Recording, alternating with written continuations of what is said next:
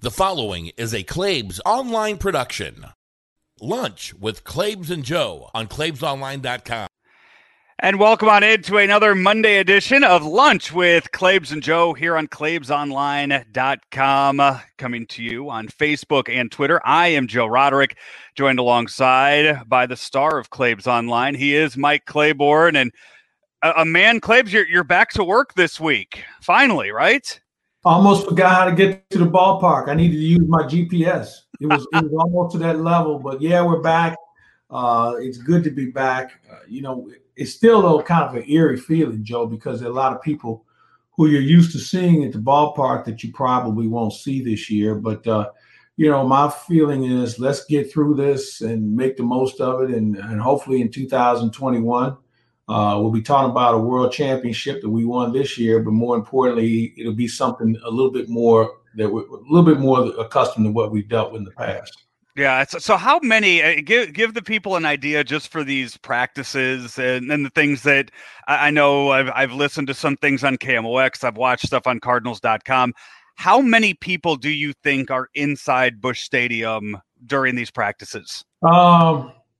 I was told that when the season starts, there will be less than 400 people in the ballpark. Players included, security, broadcasters, media, the whole 9 yards, less than 400 people, period. Jeez.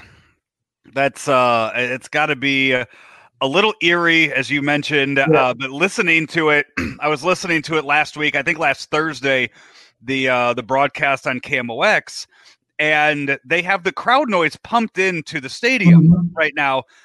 When you're listening to it on the radio, it sounds like it's a regular season game. I mean, you would not know that it's an empty stadium. So listening to that, it didn't feel that weird. Yeah, they've done a nice job at trying to pipe in some sound. I know over the weekend and watching the Yankees and the Mets, they had some cardboard cutouts, which I think is a pretty fun idea. And I think they ought to have cardboard cutouts of different people, maybe celebrities and people that are well-known and recognizable that you can put behind home plate or put near the dugouts or where foul balls might be. I think you have to be creative here and trying to have as much fun with this as you can. But yeah, it's a little bit of a different environment for sure. And I wonder what it's going to be like, Joe, when we are doing road games from the ballpark. How that's going to work because we'll be relying on another TV crew in another city. That's something we'll get your thoughts on that, not next Monday, but the Monday after that, because the Cardinals will be on the road. Their first road game is next Tuesday up in Minnesota. So we will we'll be looking forward to hearing your experience with all of that. We do want to mention that Lunch with Claibs and Joe is powered by Ameren, Illinois, and driven by Mungenast St. Louis Acura. Jamie has hooked me up not only with the polo that I have been wearing for quite some time, but now last week, because I was at the Mungenast Acura store, Claibs, I got the hat to go along with that. So I'm basically a walking billboard for the company now. You should. You wear it well.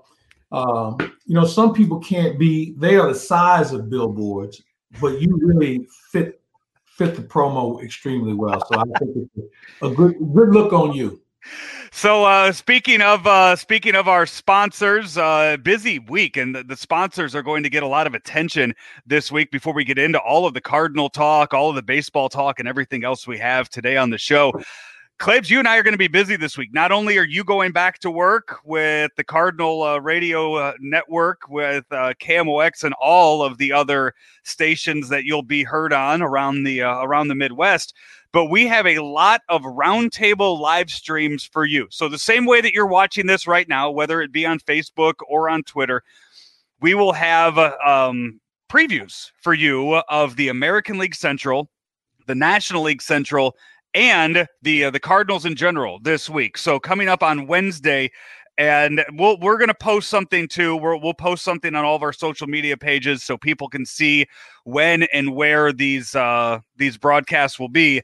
On Wednesday at 10 a.m., Claibs, so it's a morning one at 10 a.m., we'll be doing a National League Central roundtable where you and I will host it with a panel that includes Polo Ascencio, Jeff Levering of the Milwaukee Brewers, Greg Brown of the Pittsburgh Pirates, Ron Coomer of the Chicago Cubs, and Bobby Nightingale Jr.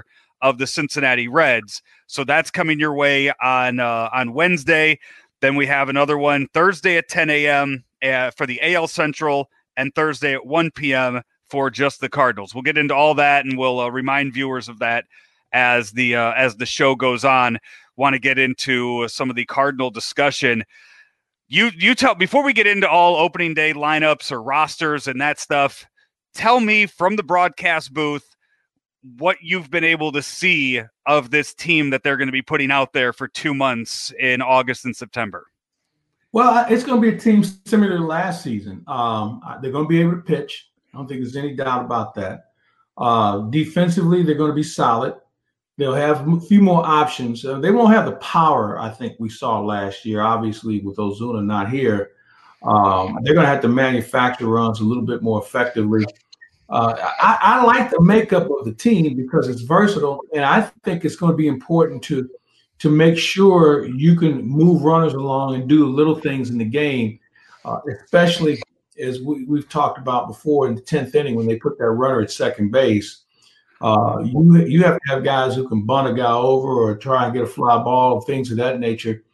The fundamentals, I think, will be stressed more this year than what we've seen in past seasons. So I like what I see. I'm still trying to figure out what the offense is going to look like. I think Colton Wong will probably be in the top of the order. He and Matt Carpenter will probably share that duty. But I think also, Joe, matchups are going to be very important. And, each team now has like a game planner, a person who analytically is savvy to set up the game plan, the approach on how they want to take on the other team. So I look at that situation as being very important for a team that hasn't shown the ability to do a lot of hitting. We didn't see a lot last year. Hopefully in Jeff Albert's second year, the guys have been able to buy into it and have more of a comfort level of how he's trying to teach them and prepare them. So we'll have to wait and see. I mean, they've been playing each other enough now. So to try and get a real feel, I'm not sure we can do at this point, considering that these guys are more familiar with each other than anyone else. Maybe we'll get a better idea on Wednesday when the Kansas City Royals roll into town. I look at the lineups that they've been posting, and they, it's something fun for the fans to see the lineups when they have the blue versus the red team of the inter-squad games. The one they posted a few days ago on July 17th seemed to be the biggest tease, maybe the biggest look at to what the season might look like. And it went like this: Wong, Edman, Goldschmidt, DeYoung, Carpenter, Molina, Fowler, O'Neill, and Bader. That was the lineup they went with for the red team on July 17th. Is that what you think that we might see on Friday for an opening day lineup? By the way, Carpenter was the DH there, and Carpenter has been given that role of DH a few times when these lineups have been rolled out. Well, the Cardinals are a better team with Carpenter as a DH defensively. Tommy Edman is a better third baseman as far as his range and his arm is concerned. Carpenter, you have some left-handers in your order now with those two. With Tommy Edman being a switch hitter, that certainly helps. It's just a situation where I think we're going to look at this on a daily basis. You may go with the same 8, maybe 9 guys as far as your offense is concerned, but you may mix them up as far as the order is concerned. But I also think what's important is being able to see what statistical matchups you may have if there's some history between some of these hitters and pitchers that they're going to face. How important is that going to be, especially in the early stages of this thing? And then let's take it one step further. When you don't see a team like Minnesota very much, how do you prepare against a team like that, who I think might be as talented as any team in this central corridor that we're going to be facing? Yeah, that's the number of home runs that Minnesota Twins team hit last year, and you look and they didn't lose much over the offseason, so that'll be a nice test for the second series. They picked up Josh Donaldson, so they won't be slouches, that's for sure. The one thing you mentioned, the lack of offense that's possible in this Cardinal lineup. the one thing that could make up for that, which older Cardinal fans might bring back some memories from them, is when you look at the speed of guys like Wong and Edman at the top of that lineup, and then the lineup that I mentioned with O'Neal and Bader hitting 8-9. You don't have that pitcher that's going to be there clogging up that 9 spot in the order or clogging up the bases. They might have that Cardinal team might be the fastest team in the National League, if not all of baseball. When you look at just those 4 names that are there in that lineup every day. And let's throw in Fowler, who goes from first to third on a base hit as well as anyone. And that's something we had to take into account is when he can get on a base hit in the gap or one down the line, he can go first or third with anybody in the game. So let's add him to that equation also. And Joe, you make a good point because this is as much speed as we've seen in, maybe 8-9 years. I mean, we didn't have this kind of speed when Mike Matheny was managing. Tony was waiting on the 3-run homer. He kind of stumbled onto some speed, but it's been a while since we've had guys who can do things on the bases, and I'm looking forward to watching them run. I'm trying to think back. I mean, you're saying 8-9 years. I'm trying to think back to what team would have been as fast as this. I know. I'm trying to think back too. There had to have been. I'm just trying to think because I mean, you look at those speed positions there, and center field, shortstop, ones like that. They haven't had a whole lot of fast guys. I mean, Edmonds was a great defensive center fielder, but weren't putting him in a foot race against anybody. They were a station-to-station team most of that time. So, I was being kind when I say 8 or 9 years ago, but I probably would have to go back further to find a team that really had some bona fide guys who could run the bases. And I'm talking about running the bases. Stealing bases is a different subject completely. But I do think we saw the Cardinals steal more bases last year. Let's face it, there's a handful of catchers in the game that can actually throw.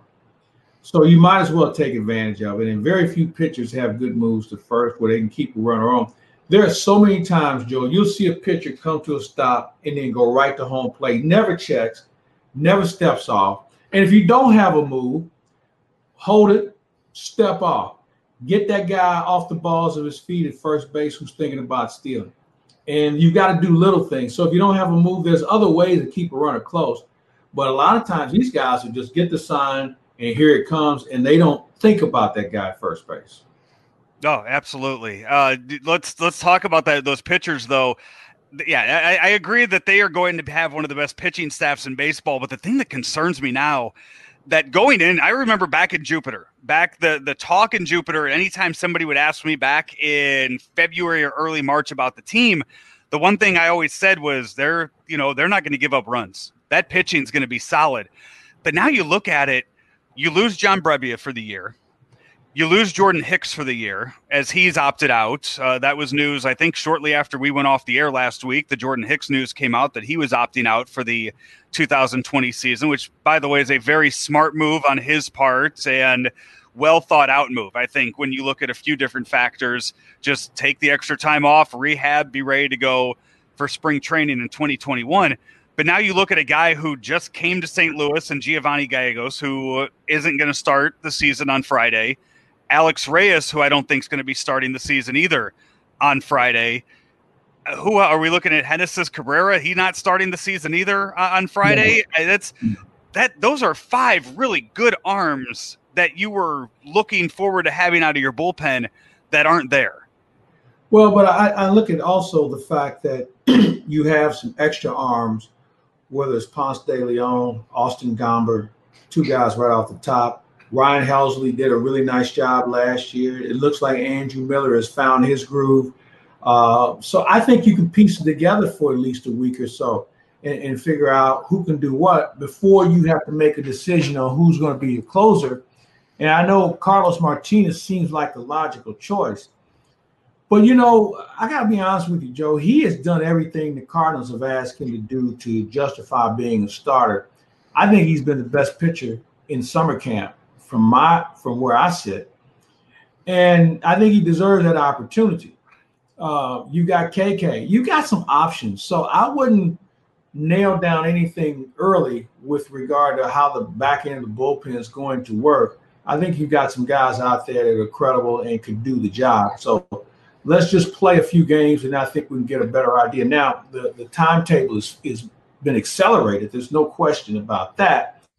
But I also feel that you're in a position, because you have so many experienced arms coming into the ballpark this year for the Cardinals. I think that really gives you a plus compared to some teams that are going to have to dip into their minor leagues, and maybe they can flash a rookie out there every now and then. But the Cardinals have some guys with some bona fide innings under their belts.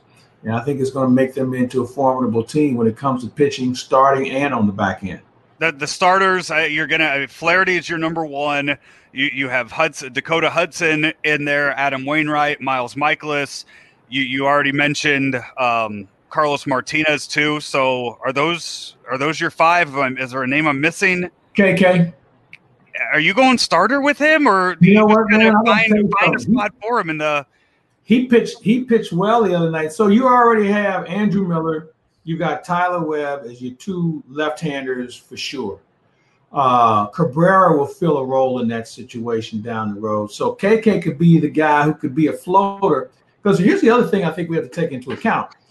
We're not looking for guys that give us 7 or 8 innings, okay? If you give us 6, you got enough bullpen muscle that you can get some things done.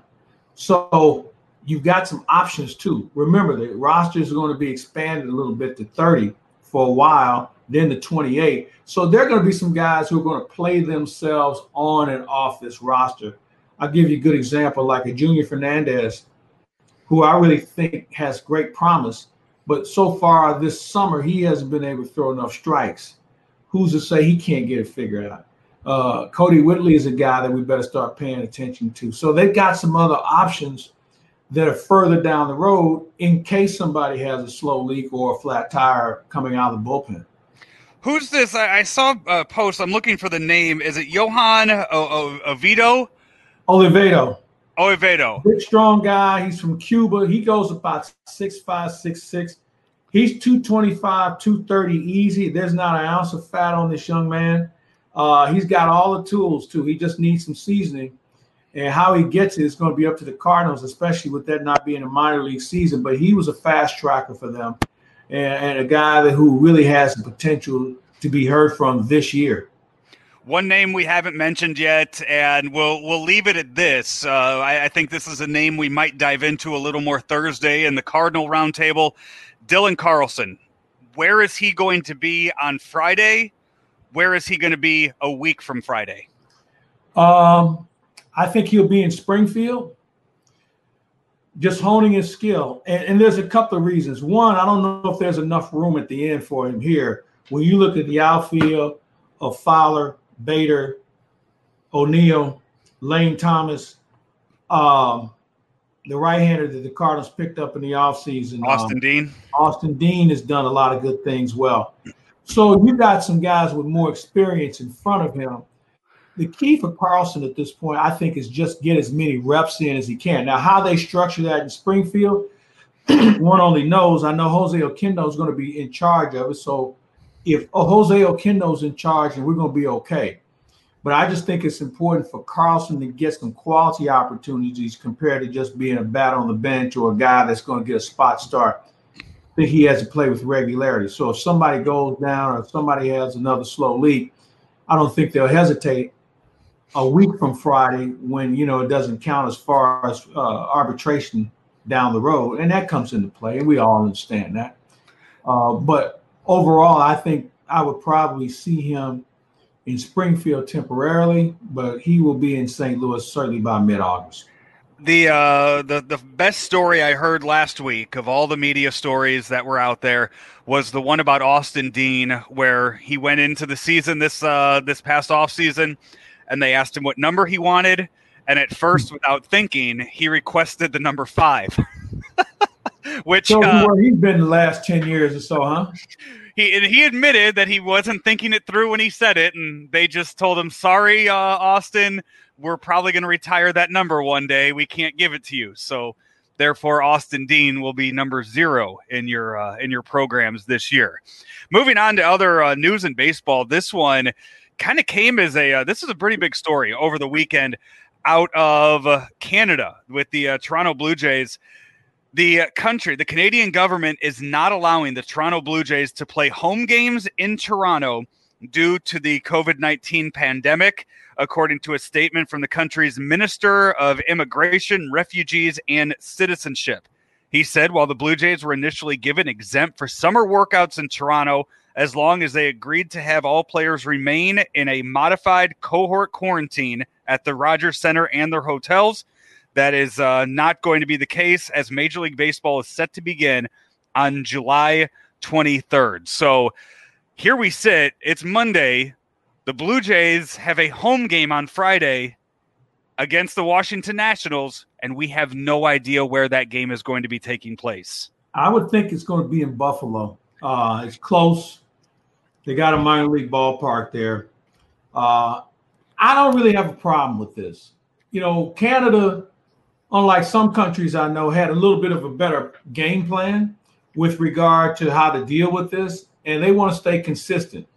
The problem that they have is it's not the Blue Jays, it's the travel back and forth and the amount of people coming into this country. Now, granted, the COVID rate has been down in baseball, but there's no sense of expanding it if you don't have to. And they've done this countrywide, just like for hockey. Guys have to go in early to make sure they've been in the bubble long enough in Edmonton and also Toronto to make sure they don't have any problems. And once they're there, they are there.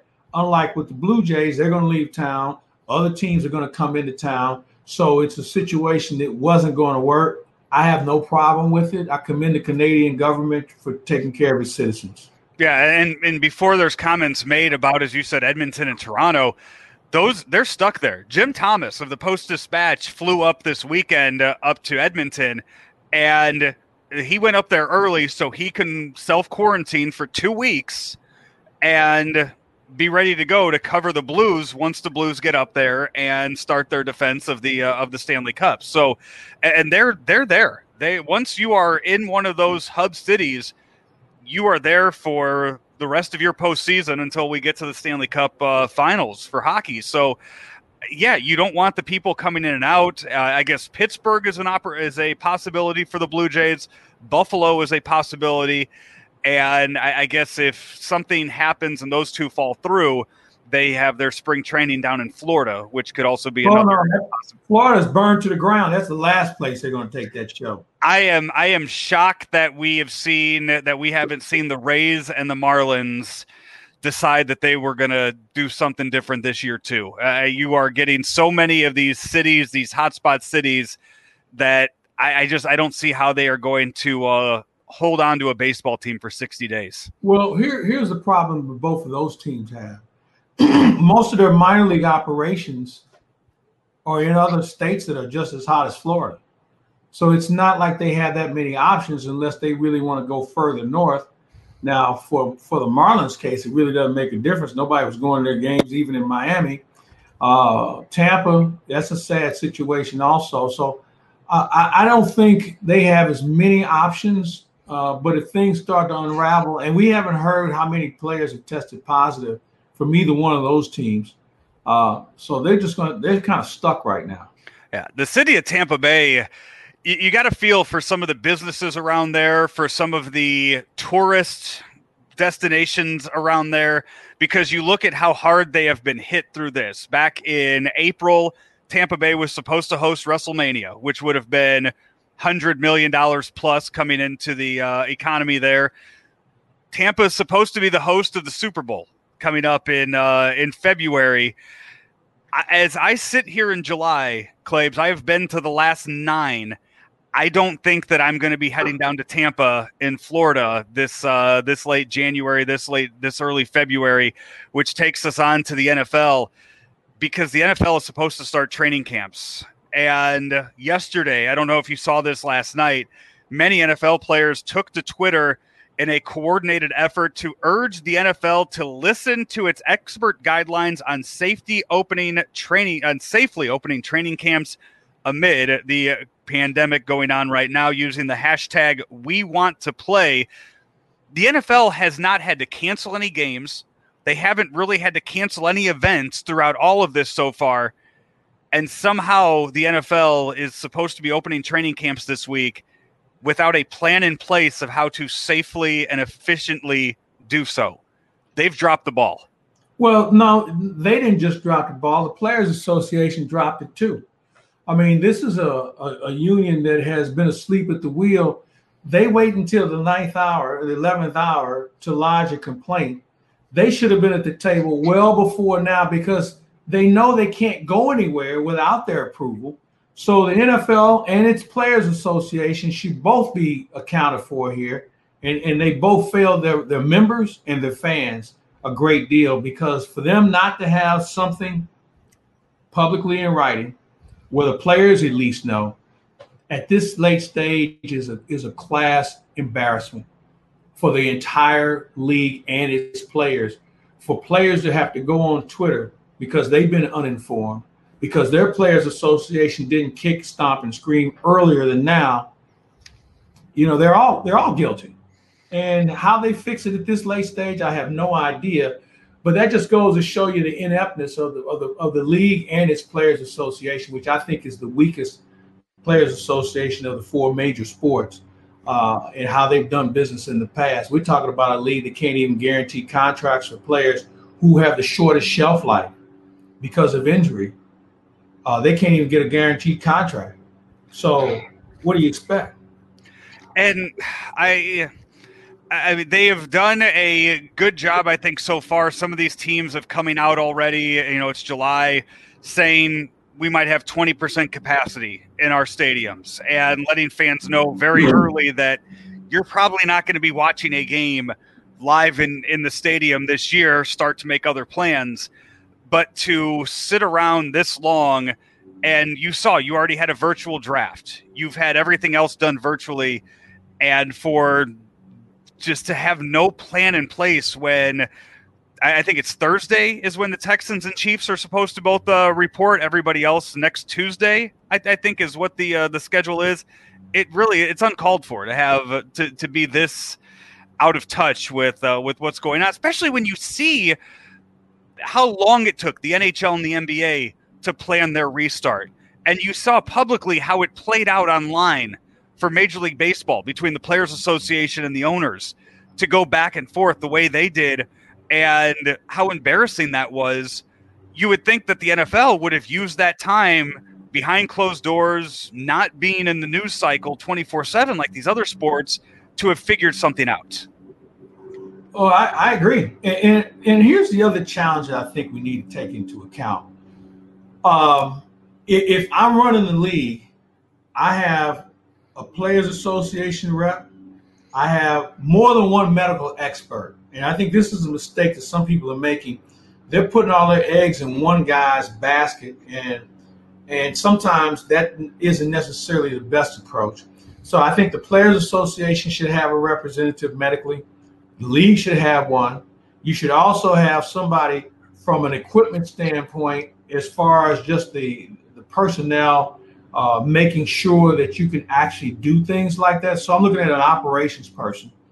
And you probably ought to have somebody with some sort of media and some sort of marketing skill to figure out how we're going to spend this, and turning this into a positive, and also turning it into something that could be deemed as a leadership direction you're trying to take your league. So I got a room of maybe about a dozen people, and we're going to meet probably twice a day.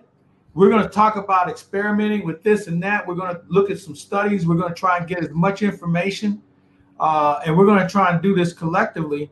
But we're going to be on this. They should have been on this, Joe, right after the draft.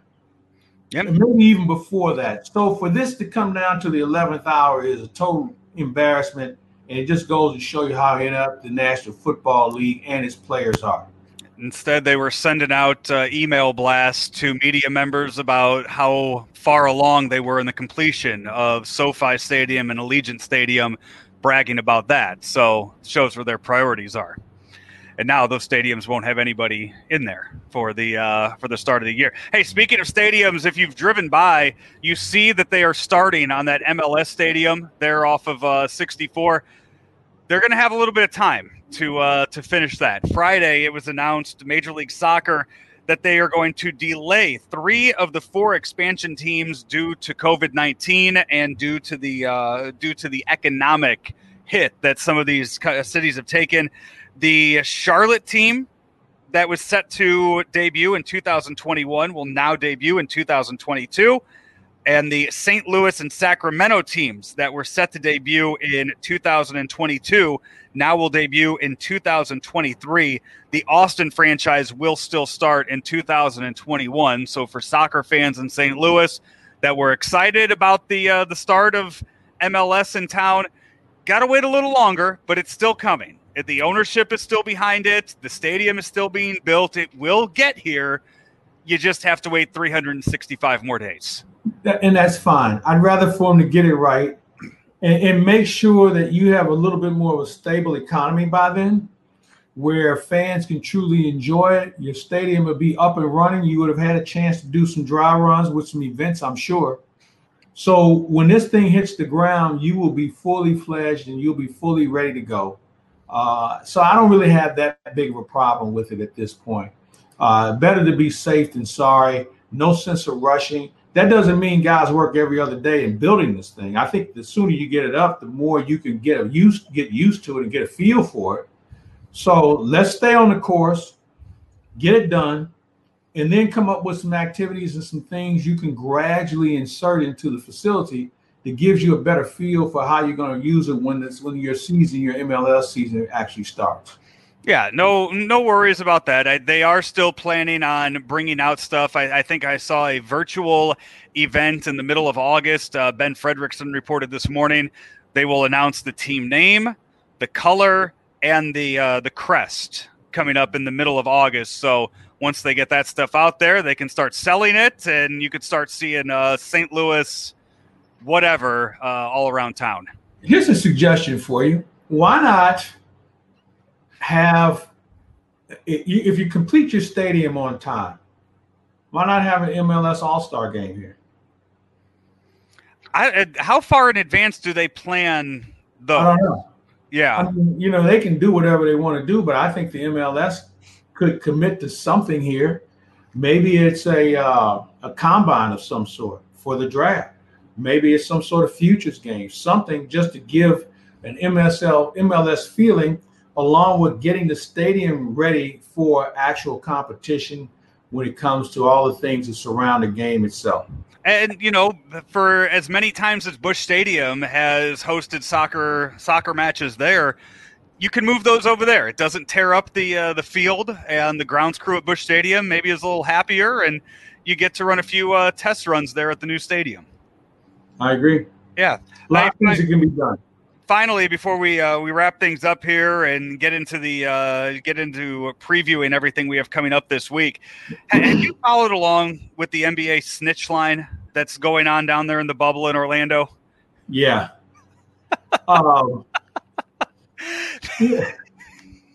This is what happens when you don't have anything to do. When all you have to do is go to practice and just sit around and look at each other.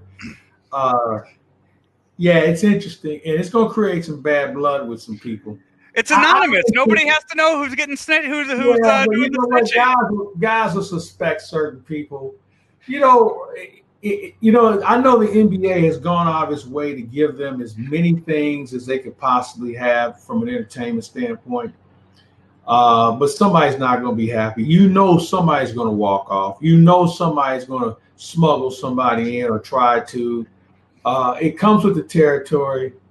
I think when it's all said and done, there's going to be some bad blood by somebody towards someone.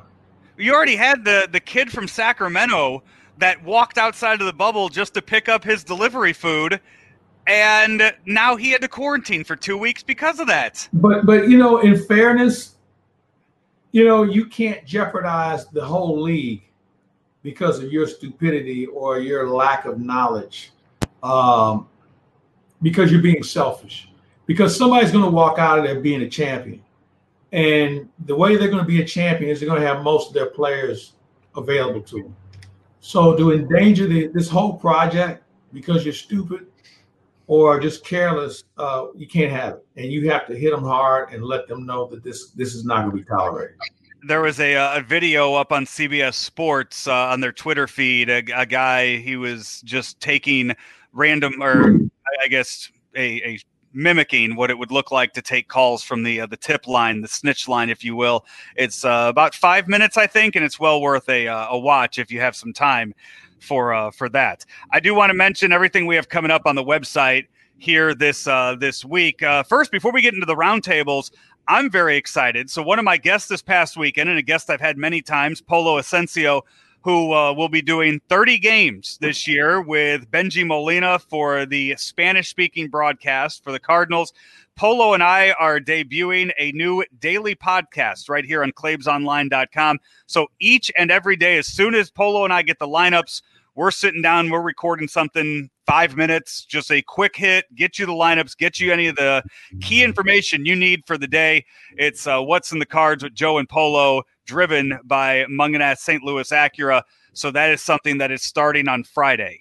So let me ask you this: will Polo do part of this in Spanish, and how is your hablo español?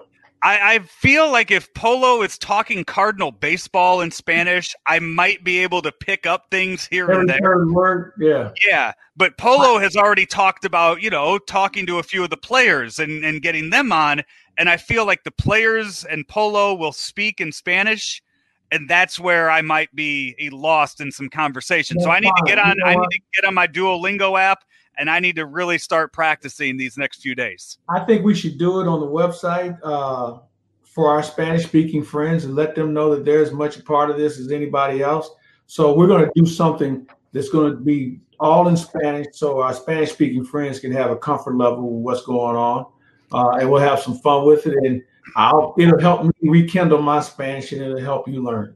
I'm fine with that. We are, even though the Cardinal season is starting, we are keeping on with this day in Cardinal history. We're not going to stop it after July. We're going to go all the way through the at least the end of October, and then see where we go from there. So that's also coming up on the website each and every day this week. Just a few highlights for you, some things to look forward to on the as far as what we have coming up on this day in Cardinal history. As I scroll through what day we have here, I'm very, very intrigued to hear about the day in 1939 that they used the yellow baseballs. I think you and Kamish might have just touched on that just a little bit, but I look forward to hearing that. And then what we have at the end of the month, and it should come as no surprise to people, a lot of memories of Cardinal trades and inductions into Cooperstown, because this is when that usually happens, and the Cardinals have a long history of making some last-minute trades and an awful lot of people in Cooperstown as well. Well, most of the last-minute trades have been pretty good ones, so I'm happy about that. And Cooperstown and the Cardinals are synonymous. We've had a lot of great people go in, including our own Rick Hummel, who was part of the writers' wing in the Hall of Fame. So we'll have a lot of that going on. And next week, when the Blues embark on their trip to Edmonton, we'll do another hockey roundtable with that as well. We're going to have Kevin Weeks. We'll have Alex Ferrario involved, and we've got some other surprises for you as well, as the Blues will not escape claibsonline.com. We'll certainly be all over them as well, and I'm looking forward to watching them. There's nothing going to be more fun than going from a baseball game to a hockey game. And we'll have some late nights for sure. I'm looking forward to it. So let's talk about the roundtables that we have this week. We told you, and if you're just joining us or if you missed the beginning of the show, we have 3 roundtables coming your way this week. Wednesday at 10 a.m., we will have an NL Central roundtable. Polo will be on along with Jeff Levering of the Milwaukee Brewers, Greg Brown of the Pittsburgh Pirates, Ron Coomer of the Chicago Cubs, and Bobby Nightingale Jr. of the Cincinnati Reds. Then Thursday at 10 a.m., an AL Central roundtable, Darren Jackson, Jensen Lewis, the former Indians pitcher, now with their pregame and postgame coverage, Lavelle Neal of the Star Tribune covering the Twins, Joel Goldberg of the Kansas City Royals, still looking for somebody to represent the Tigers on that, but we'll get somebody for that. And then I think our fans are going to like Thursday at 1 p.m., a Cardinal Roundtable. Claibs, you and I will host a conversation with Jimmy the Cat Hayes, Derek Gould, and Frank Cusimano about this year's 2020 St. Louis Cardinal baseball team. 60-game schedule. Let me hear it right now, because I guess we'll get their predictions and everything when we have it. Do you have a prediction? Do you have a magic number that it'll take to make the postseason for these Cardinals? Boy, I would say 35, 38 games. I look at the division, and I really think that the Cincinnati Reds are the team everybody needs to pay attention to. And we'll talk with Bobby Nightingale Jr. about that later.